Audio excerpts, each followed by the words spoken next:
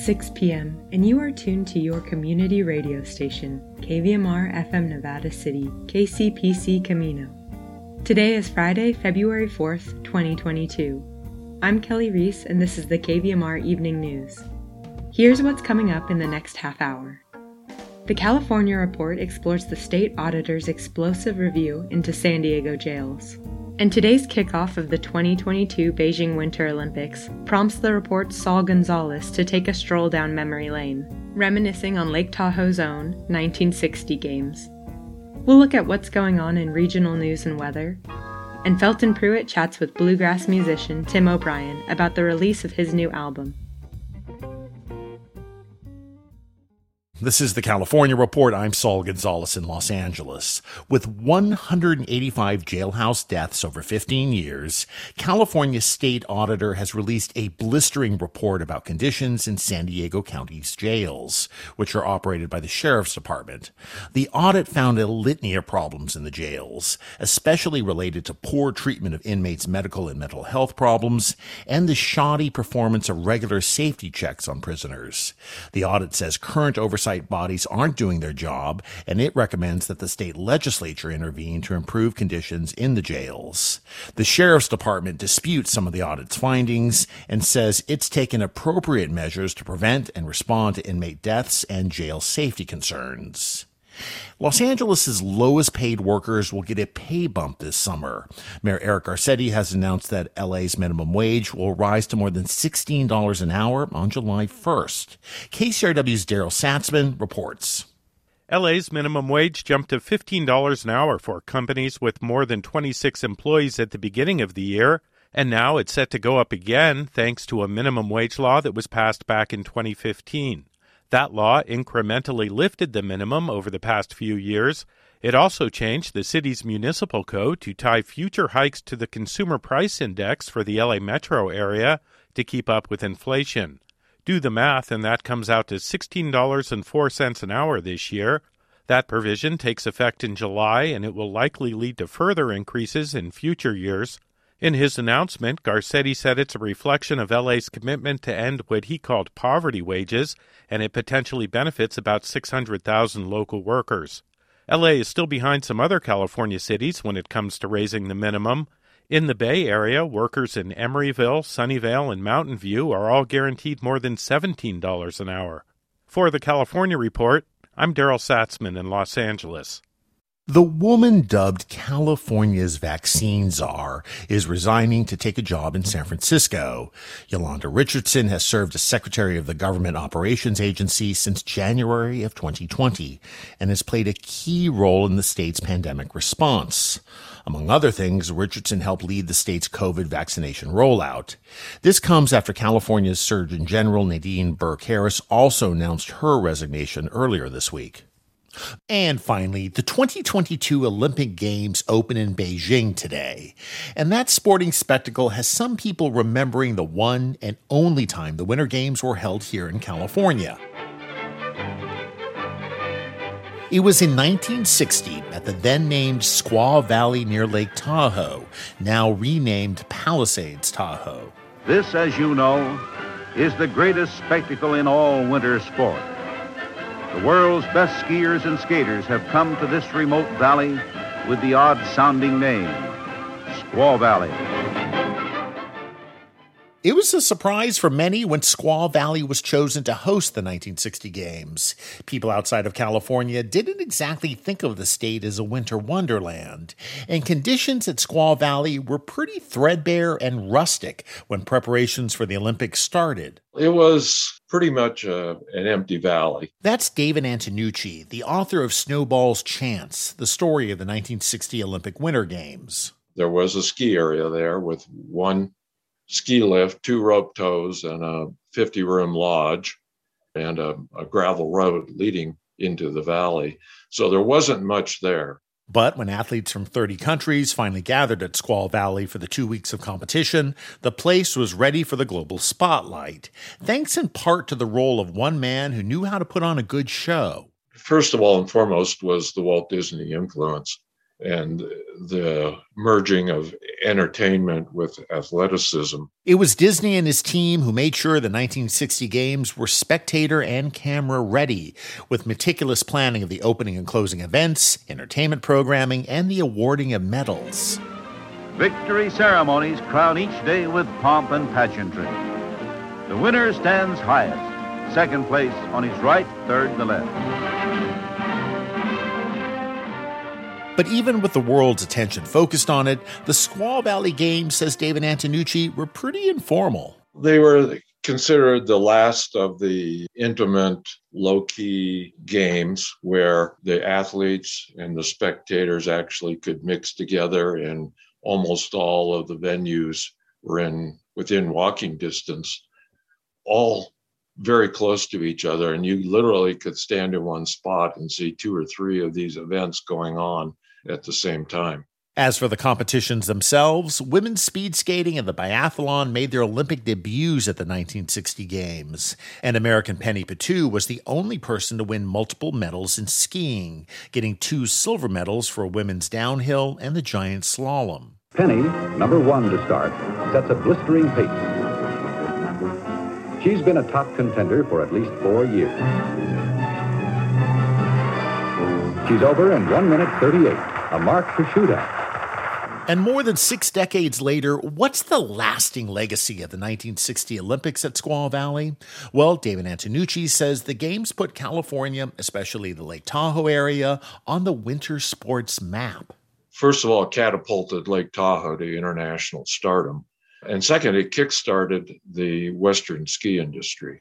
We had a major expansion in alpine and even cross-country skiing in the years following the Olympics. And it changed the perceptions more than anything about what California had in terms of winter recreation. Support for the California Report comes from Eric and Wendy Schmidt, whose philanthropy includes Schmidt Futures, focused on finding exceptional people and helping them do more for others together, on the web at schmidtfutures.com. Stanford Medicine, protecting your health and providing dependable care with safe in-person appointments and video visits. StanfordHealthcare.org/adaptingcare. And the Wesley Foundation, investing in California's underserved youth.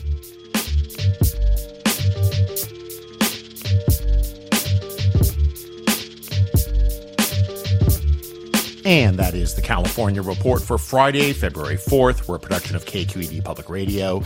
Our engineers are Danny Bringer, Katie McMurrin, and Jim Bennett, with assistance from Seal Muller. Our producers are Mary Franklin Harvin and Keith Mizuguchi. Our senior editor is Angela Corral. Our director of news is Vinnie Tong. Our executive editor is Ethan Tobin-Lindsay. And our chief content officer is Holly Kernan. I'm your host, Saul Gonzalez. Thanks so much for listening, and have a great weekend.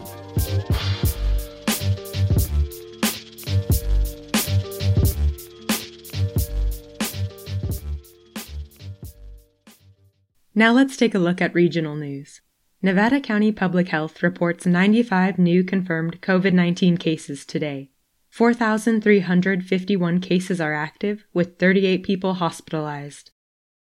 45-year-old Yuba County Jail inmate Daniel Herbert has died after being transported to a Marysville hospital. On Wednesday, February 2nd, Herbert was found unresponsive in his cell by correctional staff. He was taken to Adventist Hospital and hospitalized in critical condition before dying Thursday afternoon. Herbert remained in custody since January 22nd, following his arrest for felony possession and transportation of a controlled substance for sale. The official cause and manner of death await a full autopsy report. This from the Union of Grass Valley. The Nevada County Elections Office will reopen to in-person services Monday, February 7th. The Elections Office closed to in-person services temporarily after a group of recall supporters entered the office without wearing masks on January 19th. The following day, another group of recall supporters pushed their way inside after an employee opened the door slightly, officials have said. This from the Union of Grass Valley. A reminder for those heading into Grass Valley this weekend. This Saturday and Sunday, State Route 174 will be closed between Race Street and Empire Mine Road from 7 a.m. to 5 p.m. for emergency tree removal. and Caltrans Traffic Alert warns that this upcoming Monday through Friday, February 7th through 11th, construction of a concrete median barrier extension will prevent left turns onto westbound Highway 50 from Camino Heights Drive from 7:30 a.m. to 5:30 p.m. Now let's take a look at our regional weather this weekend.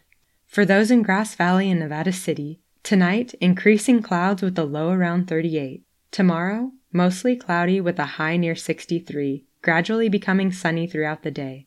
Sunday, sunny with a high near 65. In Truckee and Lake Tahoe, tonight, increasing clouds with a low around 20. Saturday, mostly cloudy with a high near 47. Sunday, sunny with a high near 46. And down south, it's a similar story. In Sacramento and Woodland, tonight, increasing clouds with a low around 38. Tomorrow, partly sunny with a high near 67. Sunday, sunny with a high near 70.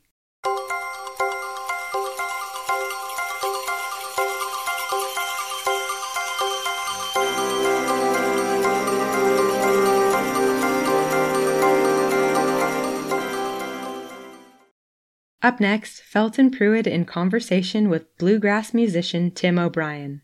You may remember O'Brien from his role as mandolin and fiddle player in the bluegrass band Hot Rise. The multi-instrumentalist has been a repeat performer at the Grass Valley Center for the Arts and Miners Foundry in Nevada City for over 2 decades. We're talking with Tim O'Brien, who has a new record out called He Walked On, and he's doing all sorts of fine things, so let's chat with him. It's Tim O'Brien, folks. Howdy. Hey, how you doing, Felton? How's things out in Grass Valley and Nevada City? Well, it's the same. You know, it's pretty much the same city out here. You could walk from Grass Valley to Nevada City if you wanted to, as He Walked On. That's your new album, He Walked On. I was just looking at the video for that. It's a very sweet video. It's just you walking around Nashville. Why don't you explain what the video's about?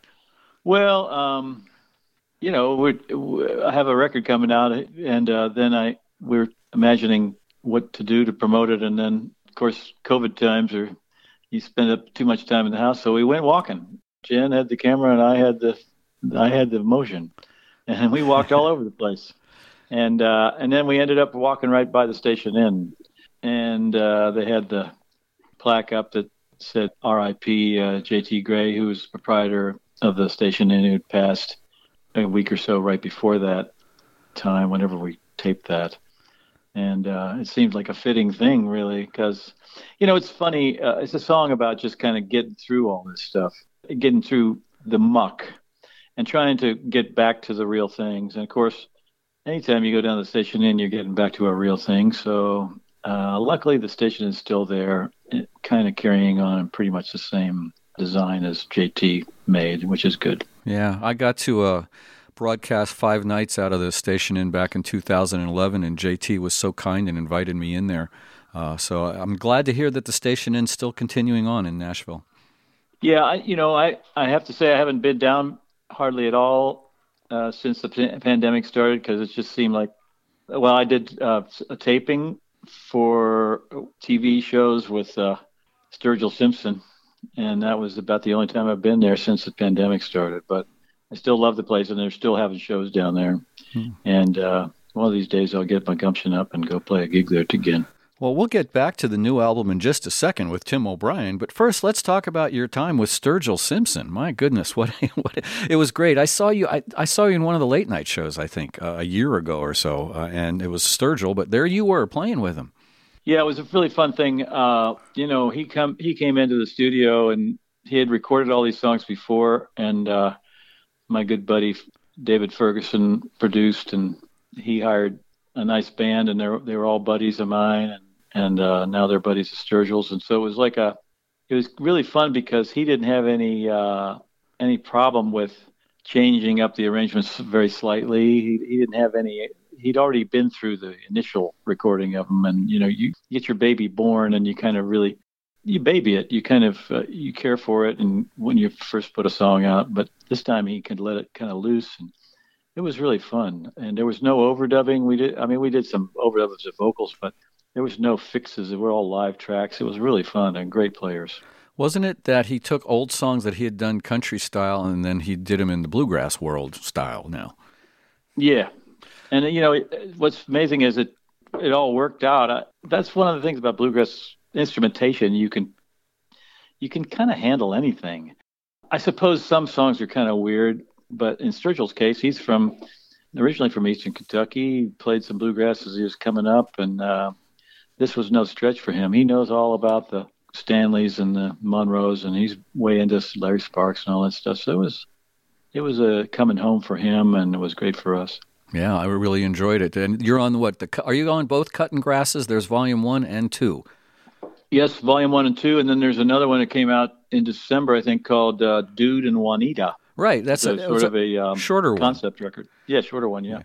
Well, we are talking with Tim O'Brien, and let's get into the new album that you have out. It's called He Walked On, and I wanted to talk about some of the songs on it. One of them I really love is Pushing on Buttons. Now, did you write that one? Yeah, I wrote that one a couple of years ago, and it's I think it might want to be one of the saddest songs that I've ever written. Tell them what it's about, then. It's not that sad. Well, it is about we're turning away from one another and our wonderful personalities and our living lives to look at screens and push on keys on computers and on smartphones. And there's a thing, I can't remember the Greek philosopher, but he said, if you got to be very careful about what you think, what ideas you hold. You have to decide for yourself, because if you don't, someone else will decide for you. And that's kind of one of the problems we're having in society right now, is people are not really, they're kind of, okay, I like this, I don't like this, and then pretty much everybody's divided up. They're not really saying what they think. They just say, oh, I endorse what that guy thinks. Yeah. And then they forget what the nuances in between. So I don't know, we're just missing a lot of stuff. I mean, not everybody is hooked onto that stuff, and they're very handy, these online tools and that kind of thing, but they're also they're like any kind of technology or any kind of drug. You got to use them in moderation. Well, this is kind of a deep album because it's got a lot of deep subjects in it. I want to move on to the song "That's How Every Empire Falls," which is I think is just an amazing song. Now, you didn't write that one. No, that one comes from R.B. Morris, and I had not been aware of that song until spring of 2020 when our hero John Prine died, and it was a couple weeks or more after that, and still really kind of on a jag of listening to every John Prine song, and just had him on kind of on constant play off of a Spotify thing or whatever. And then this song popped up, and I went, wow, I've never heard that song. And I listened to it again and said, wow, that's a really good song. And then I looked online, I found out that it's not written by John, it's written by this guy R.B. Morris, who I've known for years. He's a sort of beat poet from Knoxville, and he said he was opening the tour for John Prine. He had several gigs over the space of a week or something, and he wrote a different verse every day. And then towards the end, he was memorizing the song and singing it at soundcheck. And John said, "Hey, sing that again." And John ended up recording the thing. But it's really, it's such a really wonderful, incredibly well-written song about just the problems of the country we live in. And I think he wrote it in the wake of 9/11, but it's so applicable still. I thought, it seemed like a new song. When you listen to it, it could be from 2021, 2022. Yeah, it's killer. He's a great songwriter. Well, let's roll on through your album now. I mean, some interesting tunes. Same Boat Brother. Let's talk about that one. It's an old one. Yeah, that's an old one from probably the 40s. Yip Harburg was one of my favorite lyricists. He wrote all the lyrics to the movie songs in Wizard of Oz, and he wrote a lot of great songs with all the great sort of Tin Pan Alley composers of the music side. Harold Arlen, and I can't name them all, but anyway, Yip wrote that song, and it was, to me, it was really important to find something like that to sort of to balance how every empire falls. Say, look, we are in this together. We need to work on this together. There's no way you can do it alone. Well, speaking of not being alone, you go out on tour with 3 other guys sometimes that call themselves Hot Rise. I interviewed Pete Wernick last year, and he said Hot Rise is available, but you have to send us a lot of money. Well, we we sort of put a button on it after our 41st year, decided to just kind of let it sit there. And then the Rocky Mountain Bluegrass Festival, at Rocky Grass, we call it. Yeah. They are having their 50th annual this coming July. And they asked us if we would play, and we were breaking our rule to play there. So, yeah, that was a lot of money, but it really was like the ceremony of it that got us out of retirement. Oh, that sounds wonderful. So we'll be there. I mean, there'll probably be some live stream of that somehow. I know it's sold out already and everything, but, it's Hot Rises just continues to be part of our lives, even if we're not playing. Did you check in on Nick and Pete when that fire went through near Boulder? Yeah, actually, everybody's fine. Nick's daughter has a house in Louisville, but it didn't get touched, and other friends that I know of have all been okay. There's underground coal mines there that are abandoned, and there's little holes in the ground up there by Marshall. And I said something about that to Nick. I said, "Do you think those coal mines? Every once in a while, when I lived there, you drive, and after I lived there, you drive through that area. It's kind of south of Boulder, and there'd be little whiffs of smoke coming out of the ground, and they sort of like embers. Now, they finally started investigating that last week, apparently. Oh. Well, I'm glad they got right on it. They thought it was this cult out there that had a lot of fire troubles before. They lived down around there, but they're not so sure about that now. If you get like hurricane winds going by and there's a hole in the ground that's got a smoke coming out of it, it's gonna stoke those embers. We're talking with Tim O'Brien. His new album is called He Walked On, and I assume and I know that it's on Howdy Sky Records, which is your own record label. Yes, got the record label still going. Proud of that. It's we got a cottage industry. We have a house, but we call it a cottage industry. Yeah. And if people want more information about touring and getting your material, they go to timobrien.net. Is that not correct? That is correct. There's more information than you'll ever need to know about me, but it's handy because I can look on there and see where I'm supposed to go. There you go. Well, I see that you're heading off on a little tour shortly, so we wish you the best on that. Stay safe. Keep them masks on except when you're singing, I guess. You haven't sang with a mask on, have you? Oh, I have, but not on stage. Yeah. Yeah. And with that, we say we love you, my brother, and hope to see you out here in the Grass Valley, Nevada City area very, very soon. Tim O'Brien. All right. Thank you, Felton, and thanks to everybody at KVMR. My best to everybody, and I want to send a special shout out to Eric Rice. Condolences on his losing his partner in life. Thank you much, Tim O'Brien.